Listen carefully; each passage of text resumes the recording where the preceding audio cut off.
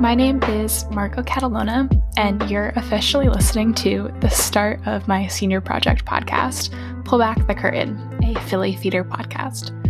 I wanted to say hi and check in before we welcome some amazing artists together, and I want you to know what this is all about in the first place. Over the next 13 episodes, I'll be speaking with Philadelphia-based theater artists of varying backgrounds. These artists represent the management, artistic, and production sides of theater. They're also of various ages, ethnicities, races, and genders. I'm highlighting the experiences and voices of marginalized genders. So that could mean women, non-binary, trans, any genderful artist to tell their perspectives. I just wasn't really interested in hearing what cis white men had to say anymore, and I'll be honest about that. I felt like I often heard the perspectives of white men over my past 4 years in college.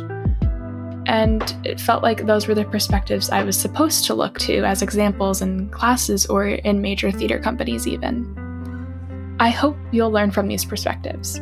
This podcast is aimed for the next generation of theater managers, emerging arts leaders like myself, who want to hear from these artists and hear their perspectives on things like identity, gender, the Theater Philadelphia community, and what makes theater so special to begin with, especially now, in a pandemic. I tried to think of what I wanted to hear when I was a freshman in college.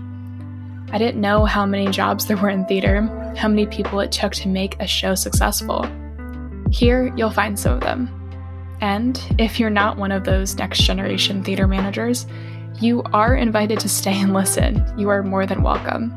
There's always something new to discover when you're listening to those different people and different perspectives. And I'm already learning a lot. This is completely out of my comfort zone as an introvert. I'm way more comfortable staying backstage as a crew member. I hope I grow from the first episode to the last as an interviewer, theater colleague, and that future arts leader I mentioned before.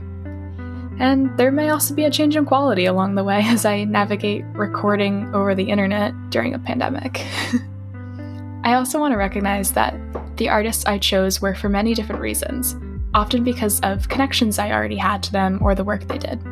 I am a young white woman, and this is by no means the most diverse selection of artists in many different ways. But I will still learn from all of them, and I hope you take their advice for a profession and a community that they all care so deeply about. If you would like to support Pull Back the Curtain, please donate to the GoFundMe linked in the description of this episode. All artists are being compensated for their time using this GoFundMe. Please follow them too.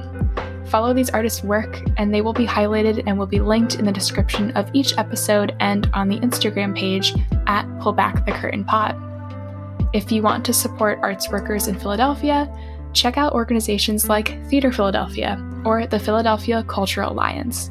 To support arts workers everywhere, follow Be an Arts Hero on social media, support the Defend Arts Workers Now or Dawn Act, and visit artistrelief.org. Every little bit helps. Thank you so much for listening and for supporting.